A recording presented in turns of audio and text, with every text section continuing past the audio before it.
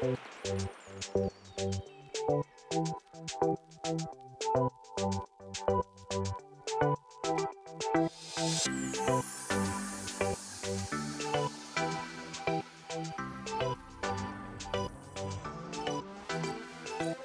everyone, and welcome back to an original series, the podcast celebrating our favorite shows behind the paywall. I am, of course, your host, Patch, and back with me for episode 3 of the season 1 of Invincible is my best friend, Aaron. Hey, buddy.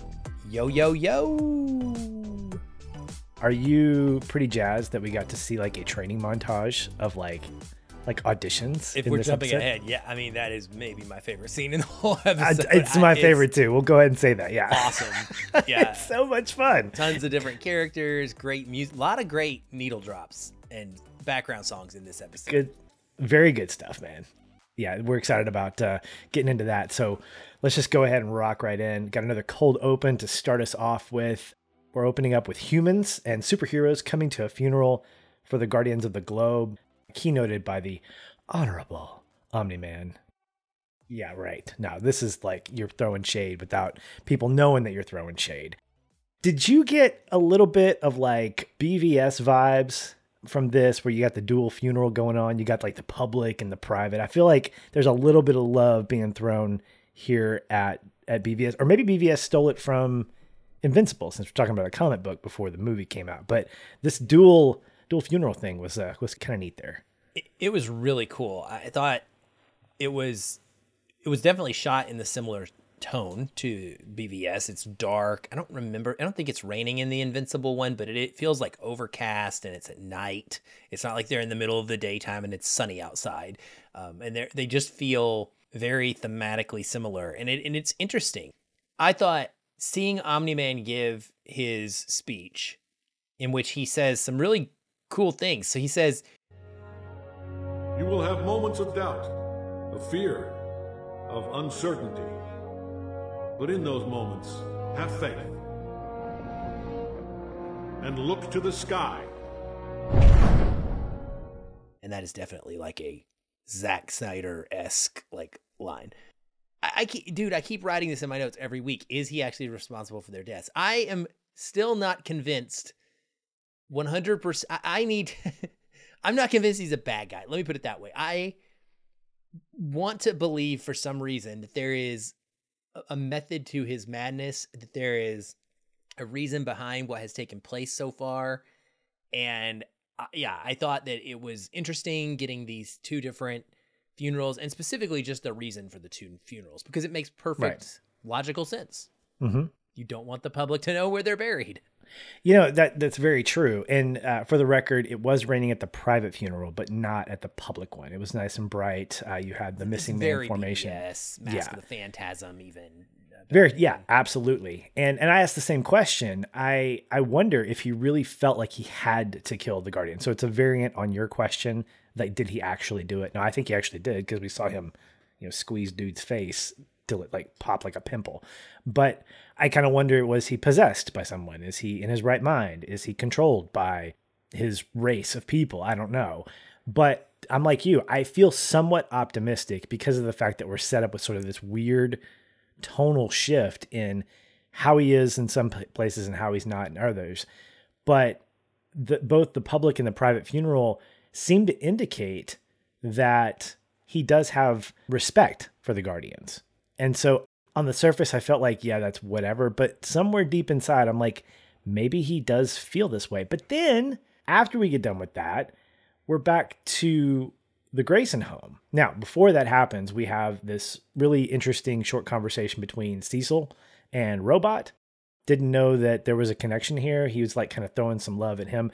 This is like paying compliments to an AI. I don't know if you should be doing this, in my opinion, but he's trying to recruit him to come to the GDA to put together a new team. We also get the moment with your dude, your man, Damien, Dark Blood, Dark Horse. Yeah. Dark Blood. Damien Dark Blood. Put some respect on the demon's name. My bad. There's so many there's so many alliterations in this series already. I'm just like Hellboy Redux or whatever. I did notice when he shows up that the air changes. So I meant to point this out in the first 2 episodes that you can tell when he shows up because you see the breath of whoever's talking. And I'm like, oh, what a great, like, nonchalant way to show Damien showing up. That's just great. I didn't notice it until, for the first time, the last scene in this specific episode when he shows up at a house, and it's very obvious at that point that the air has changed. And I noticed the breath and then the somewhat of the freezing, almost like icicles, not fully. It's like more like a frost that kind of accompanies him on surfaces. But I thought that was a really cool touch as well. He shows up and it really pisses Omni-Man off because of what he's insinuating. So we have this like emotionally like varied guy in the form of Nolan, from the funeral to this moment. And then now we're at the Grayson home and he's like, who wants pizza? I can be to Italy and back before the cheese melts.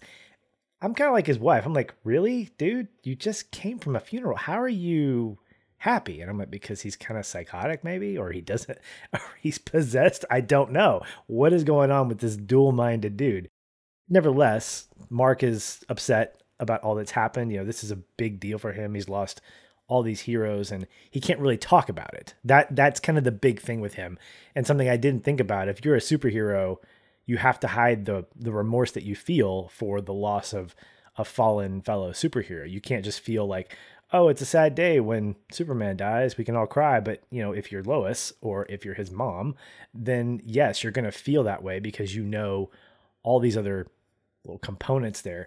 And I'm glad they brought that up. I'm glad that was sort of like a reminder to me that, oh yeah, Mark's feeling vulnerable. His dad makes a good point. He says, look, you've got to keep your superhero life and your emotions separate from everything else. And he basically sums it up by saying, you need to keep that separate. What happens out there, the mistakes, even the victories, you can't bring it home. In that great Nolan voice of his. So he says, well, I'm going to go to my room.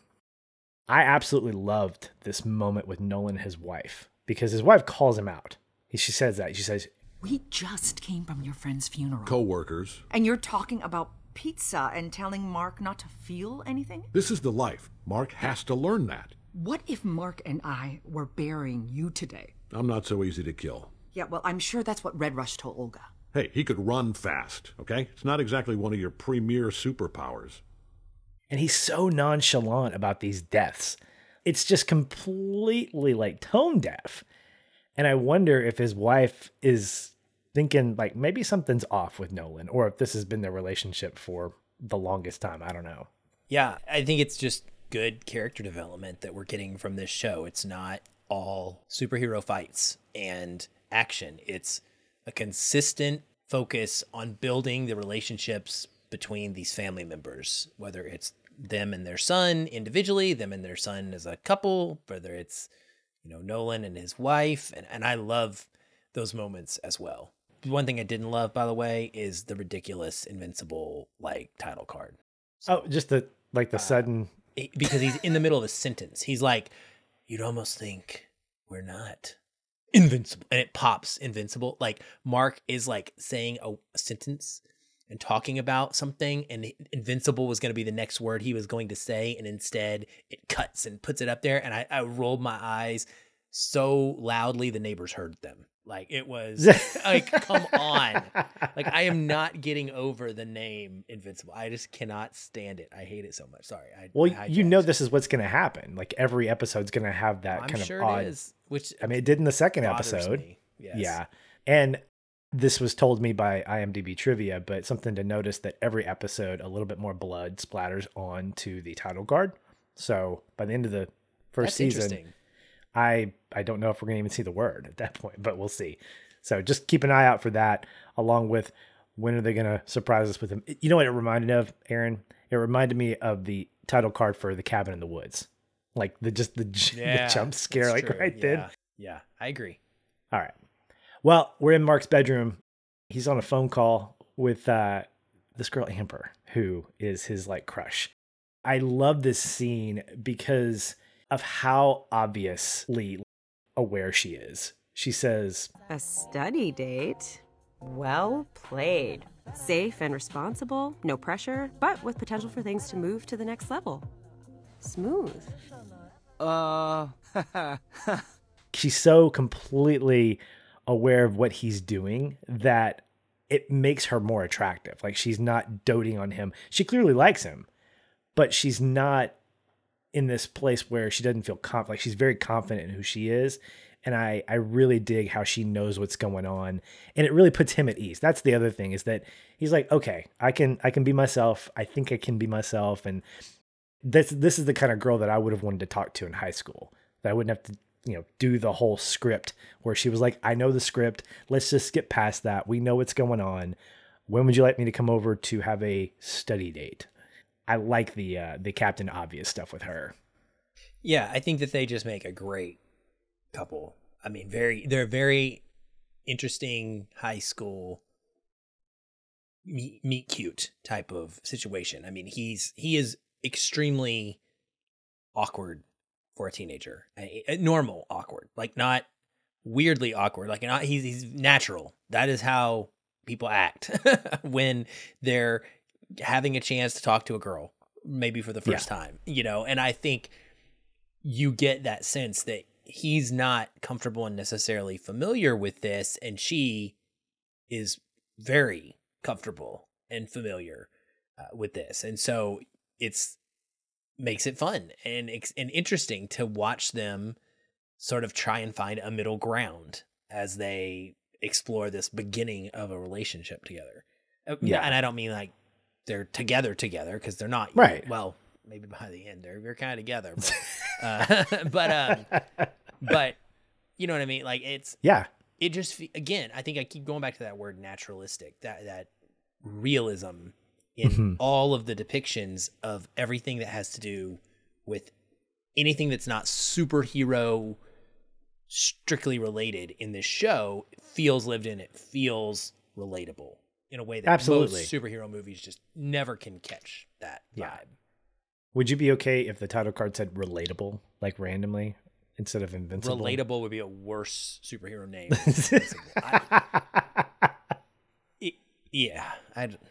I really hope that this is going somewhere. I don't know, but I mean, I trust so far in the writing that it could potentially be leading me to some sort of a moment that's going to make up for the corniness of it. It's so obviously corny. Like, isn't there a moment in this episode, I think there is, where there's a specific joke that is made about making bad jokes, right? Yes. Bad puns. And so it feels like he's so self-aware of that he couldn't possibly be doing this without it purposeful. Having a reason. So it's got to come. But maybe so. Yeah.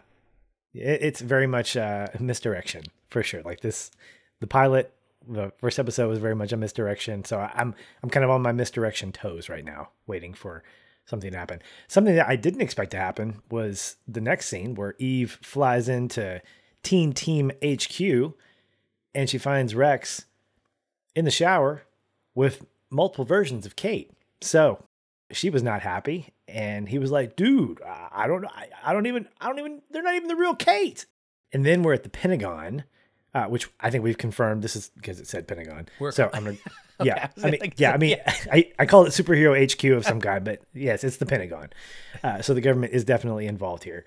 Invincible's impressed with the insane amount of superheroes getting ready to try out for the Guardians of the Globe. And as we mentioned before, this is probably both of our favorite scenes.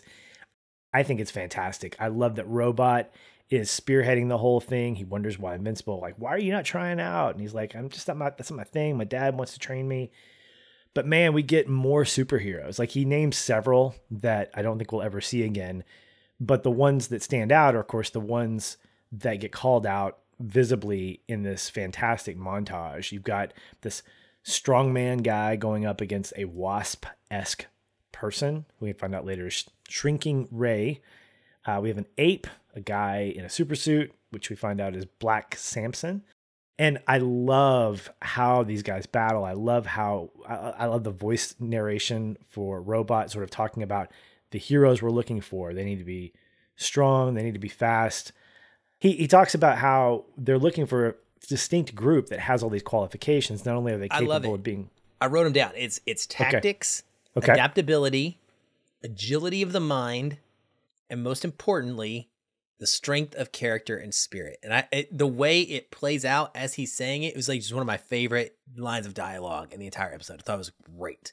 It was so great to see how it led up to his introduction of these characters. And again, talking about misdirection, we think, okay, and now the cap on this is going to be, who are the new members of the Guardians? And so he lists the ones that we mentioned, but then he stops at Monster Girl because Rex decides to get a big mouth, and then she claps back talking about making dick jokes to him. Then they go battle in like the war room. It's just so hilarious watching him just get pummeled. And he has to have Invincible come in and basically rescue him. And by the end of it, she's like, sorry, dude, when people just throw that whole little girl thing at me, I get a little crazy. So I apologize. He's like, it's okay. I'm going. He's not a superhero. He's Gambit. He can make fireworks. So don't give crap to other people that don't have superpowers because you're not much better, dude. But I loved how this scene played out where he finally says, yeah, okay, I guess we're good. And so we're finally introduced to all these.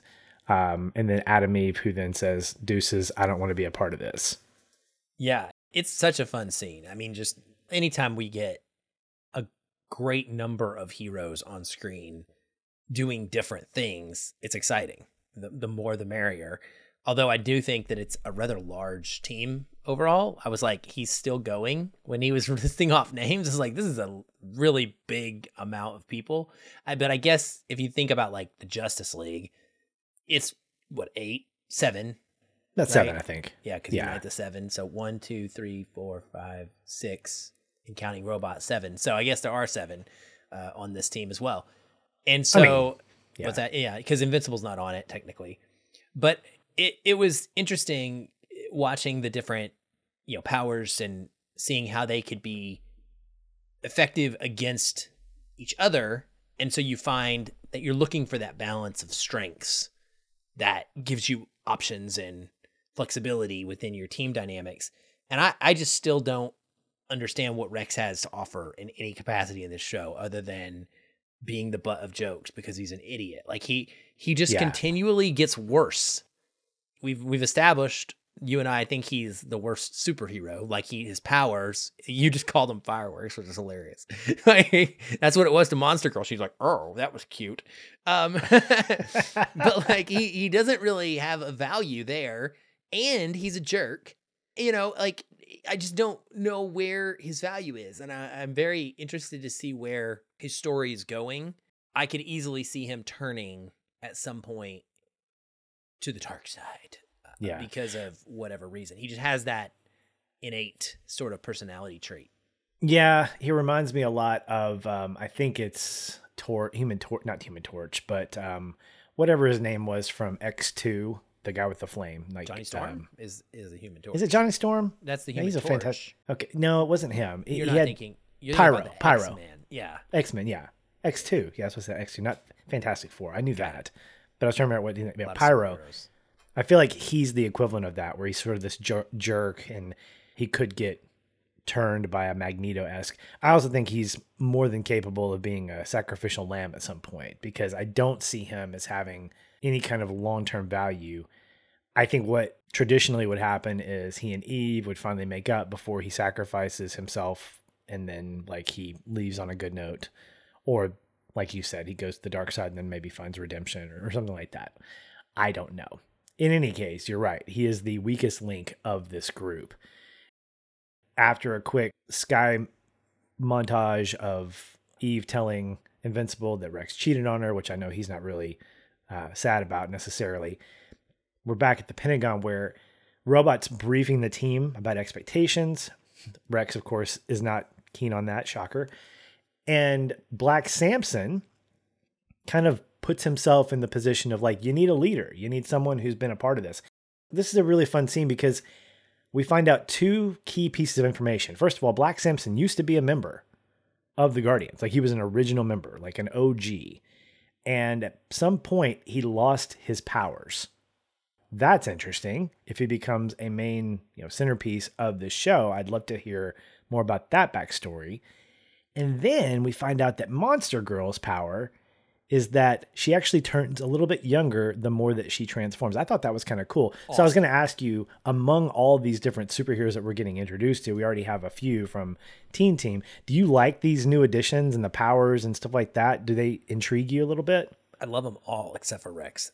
There's everybody except for Rex. Even Duplicate, who herself was not exactly doing the right thing by cheating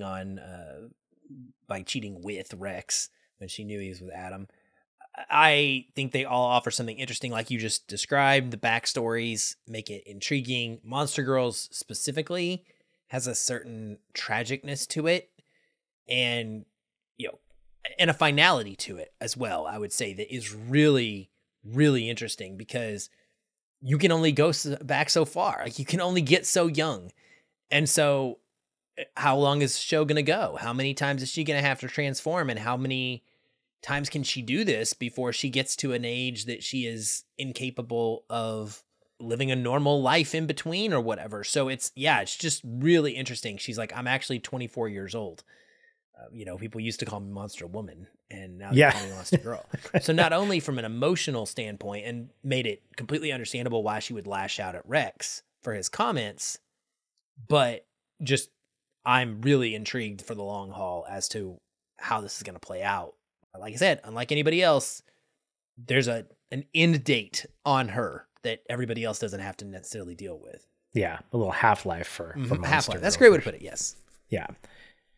Two things to note here. One, when Robot's talking to Duplicate, he says Prime is not here. So there are three of them, and they never say where she is. So I thought that was kind of interesting. Maybe that's nothing. Again, if the misdirection is kind of taken over, I feel like everything means something. And also that you have this shot of Omni-Man hovering above them, and he goes, pathetic. So I don't know what that means, of course, and that's okay. I'll keep that mystery in my pocket, just like you will.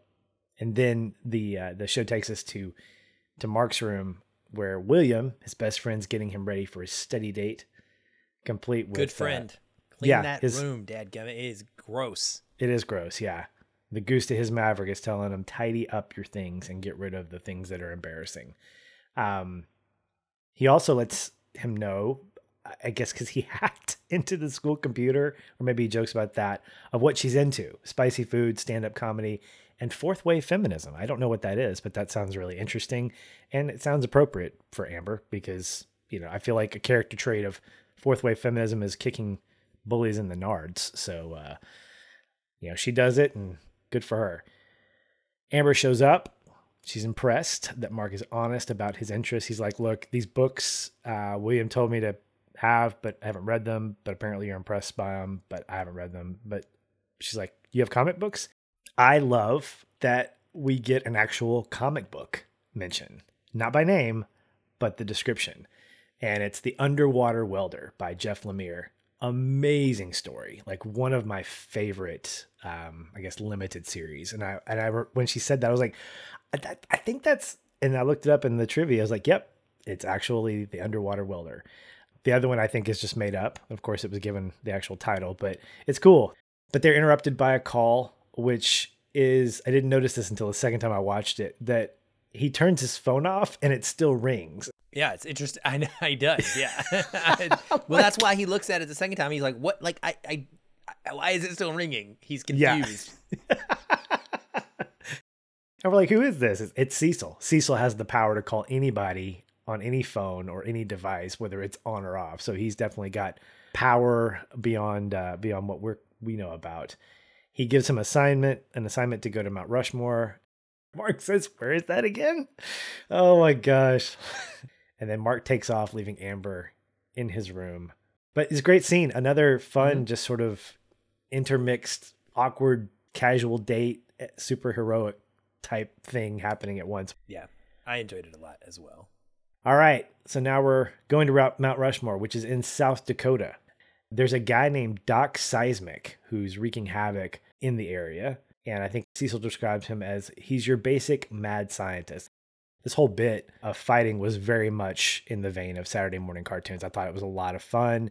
Anything stand out to you in this whole sequence that you liked? I just loved it. I loved the animation. I loved that they fought inside the crack of an earthquake with lava. I loved the dialogue. The great emancipator will emancipate you from your lives. Just absolutely ridiculous dialogue in the way that is perfect. I love that his date with Amber sort of morphs into a date with Eve, which is what it actually kind of turns out. That's a great way to think about it. I didn't even think about that. The whole episode is interesting when you look at it as a whole and all of the different interactions with the two girls, including the very last moment where Amber sees him. I love this. I thought it was earthquake gloves. Like, what a cool concept. Like, it's awesome. I love the fact that Doc Seismic, Eve calls him out because he's like ranting about politics and stuff. And she's like, I assumed you were a geologist or something of the sort. And I forgot what she says. And he's like, no, I have a psychology degree and something modern dance. And yeah. It's very liberal. He has a bachelor's degree in sociology with a minor in like gender studies and something. Gender like that. studies is one of them. Yeah, it was so funny. Yeah, yeah. And then also the throwaway line when Cecil sends Mark at the very beginning, and he's like, "Omni-Man's dealing with a kaiju. We need you to go to," and it's just like. He's doing what? He's there's Godzilla in this world. What is going on? So this was just so much fun. Oh, and the fact that supervillains can die, that I like as well. The fact that again we come back to that mortality. We've seen it in the bloodiness earlier in the show so far, but he's coming out and he goes back down, and it's not one of those things where he just gets hurt by this massive amount of earth crushing him into lava and then they take him to jail. He's dead. Yeah, I think one of the things that stands out to me is Invincible has, it's not a new power, but it's a variation on his power where he can make himself a drill. Like there's a moment in this scene where he actually like spins himself really fast to dig down into the crack of the earth to get either rescue some civilians or rescue Eve or something like that. So a lot of cool stuff's on full display here. They're called earthquake bracelets. He makes a clear distinction that they're not gloves. No, that more of the great dialogue. Gloves have fingers, Aaron. They're earthquake bracelets. And he laughs about it. He's like, you get earthquake bracelets, really? But there's a really great animated sequence where Invincible throws a boulder at Seismic and he does this like sideways, almost like a double fist guarding block with his seismic bracelets, and the things just break as they float by. I thought that was awesome. Like, it's so cool.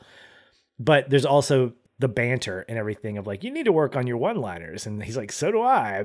I'm still learning, but more that self-awareness of like, I've got to find more of an opportunity to, flesh out my superhero name. But clearly the supervillain isn't doing it as well as he should. So yeah, I thought this was really, really a lot of fun. That battle's over. He rushes home and is interrupted by his dad. He's in a suit. His dad's giving him all this little advice as he's running upstairs. Like, yeah, it's good. Have the balance. You need to make sure that, what you want and what you need to do it's like this. If it had music, I would have thought I should take this seriously. But what I love about this moment is that Invincible is like not even listening to him. He's like, Because he's trying to get up the stairs because Amber's in his room. Yeah. He's like, Dad, this is not the time. I got to go. Yeah.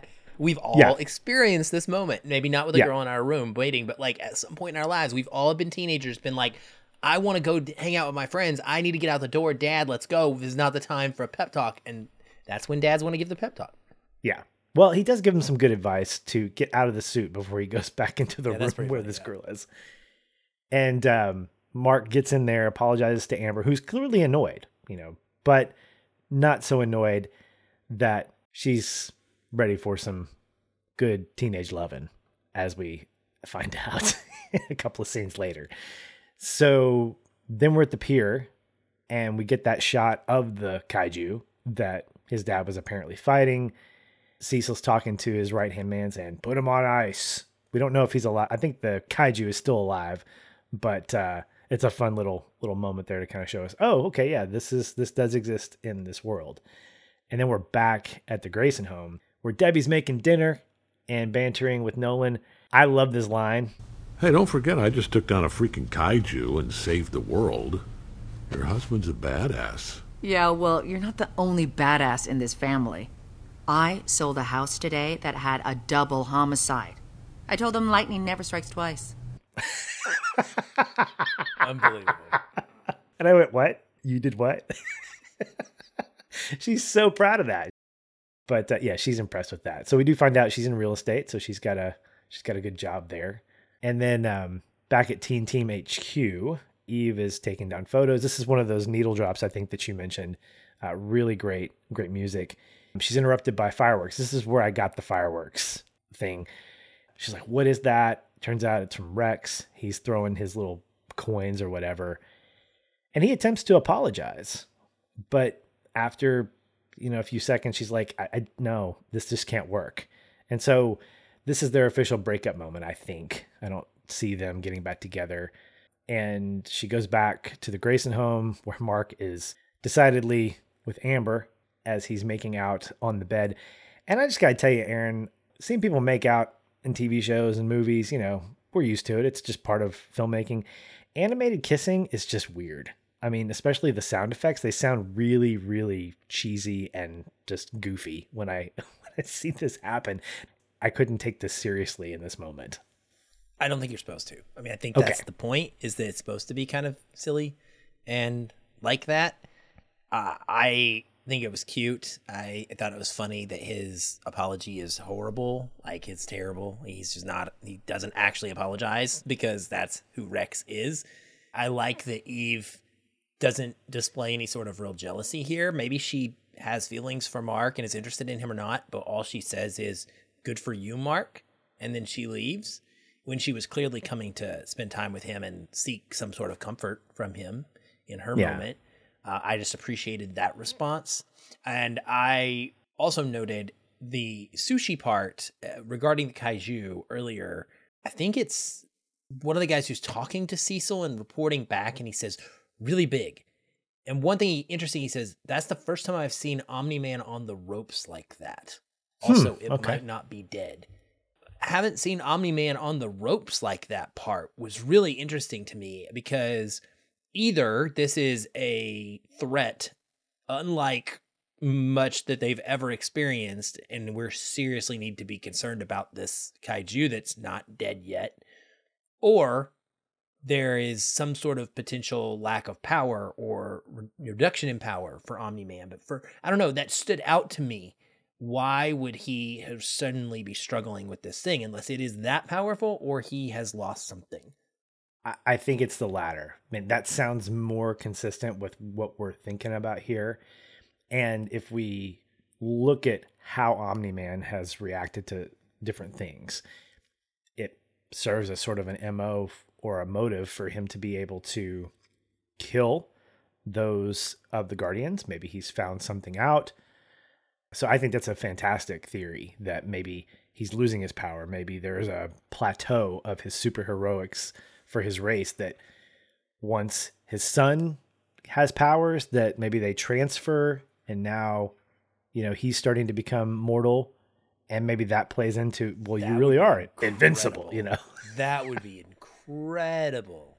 Yeah, that your genes get passed on, and maybe that's why he didn't want his son to have those powers of his race, is that that's part of the history. If you pass those genes along, then you eventually start diminishing while your offspring increase. So interesting there. So I like your thinking. I like where you're going with that.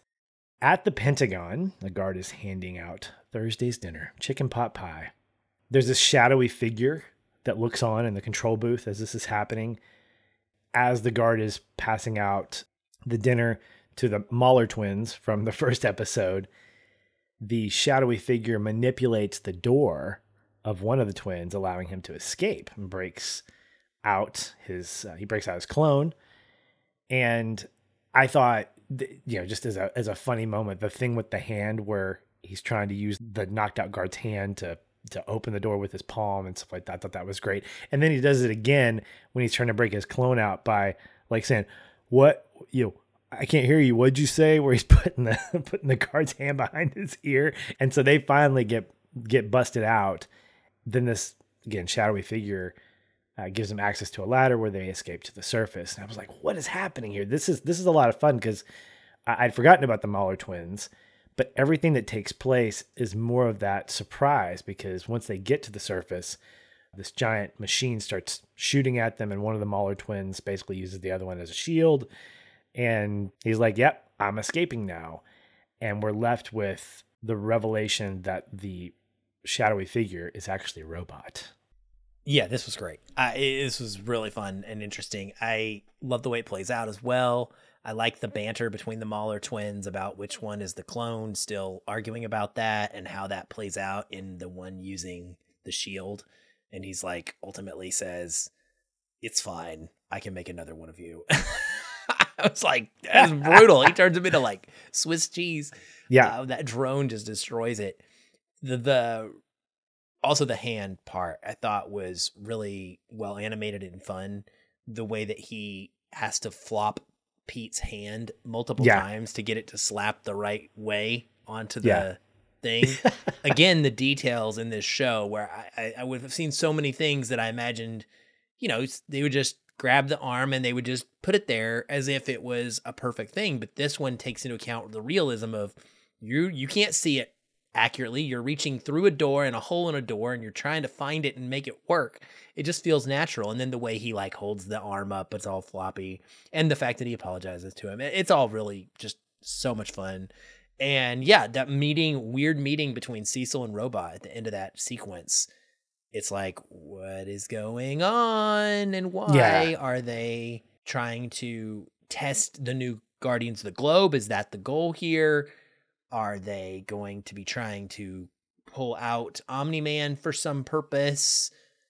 They have some sort of sinister goal in mind? I haven't gotten that vibe from them yet, but Cecil has been against Damien Darkblood poking around for some reason as well. So who knows what's going on? Okay, so maybe we're seeing something different. This is interesting. Did you think that Cecil knew that Robot did everything that he did? Like, do you think he was in on it? I think he could be. Okay. Because my vibe that I got was that Robot's doing this nefarious thing on his own. And then when Cecil comes in and says, everything good? And he's like, yes, everything's fine. I didn't pick up on the fact that Cecil maybe had given him an order to let the Mauler twins out or to do all the stuff that we had just seen. I thought that Robot might be working on his own, but it sounds like your theory is that Cecil is in on this, that they're working together to do one of those mysterious things that you talked about. So I don't know. I don't have a theory. I really don't have a theory. I just, I see the actions of several of these characters as being, I'm uncertain at this point, which I really am enjoying. It's not, to me, cut and dried why people are doing what they're doing. Right. Well, the credits roll, and of course we get a mid-credit scene that we did I guess this is what's going to happen in every episode. We got it in this first 2 episodes, so why not a third one? But she's at home, and she's interrupted by your boy Damien Darkblood, hence the cold air. He's still looking for clues. It's another kind of angle of the story, and I think that, as you mentioned before, he's trying to get to the bottom of something that both Nolan and Cecil are not wanting. And I think that what I like about this is that neither Nolan or Cecil want him to be snooping around for different reasons. Like that's that's one of my working theories, is that there's so much going on that Cecil's got an alternative agenda. Nolan has an alternate agenda, and Damien is sort of in the middle of this trying to figure stuff out. And so if he finds out what's going on, like all hell's going to break loose in multiple ways for multiple people. Yep. We're building to something. I mean, like any good show, we've got a very good balance of mystery, of action, and of this home-based drama, regular old people life issues of dating and relationships and growing up and coming of age type tropes. And it's been a lot of fun so far. How many episodes are in this season? Do you know? Like how? It's 8. It's 8. Okay. So it'll move pretty quick then. It won't be dragged out a huge amount of time because it's got. No. It's good. No, our next episode will be halfway through. Well, speaking of next time, that's going to do it for us. And next week, we're going to be talking about episode 4 entitled Neil Armstrong, Eat Your Heart Out. We get some interplanetary adventures based off the synopsis. So I'm really excited about that. And I got to just kind of echo what you're saying, Aaron. I love the mystery that's being set up here. I love all the open threads that we have. The fact that there's a second season, I imagine that some of those threads will be tied off, but others will stay open. So I'm really looking forward to what we've got coming up, and hopefully the season just keeps kind of getting better. I look at the IMDb ratings just sort of as a trend. The 4th episode's a little bit lower, but then the one after that, like the 5th one, goes up to like a 9.1 from like a 7.8 from episode 4. So I love that kind of thing. Like, okay, these have all been good, and they're sitting at like 8.4, 8.9. So I expect a little bit of a drop off, but not much at 7.8. And then I expect to get really excited with episode 5. So this will be a lot of fun. Yeah. I hope we get Alan the alien if we're going back to space. In small doses, of course. But yes, Alan's going to be good fodder for that. Maybe he and Rex can hang out for a little bit. He and Rex Splode can become buddies or something to see how they work together. All right. Well, that's going to wrap up this episode of an original series. Thank you, everyone, for joining this conversation. I'm Patch. He's Aaron, and we are out of here.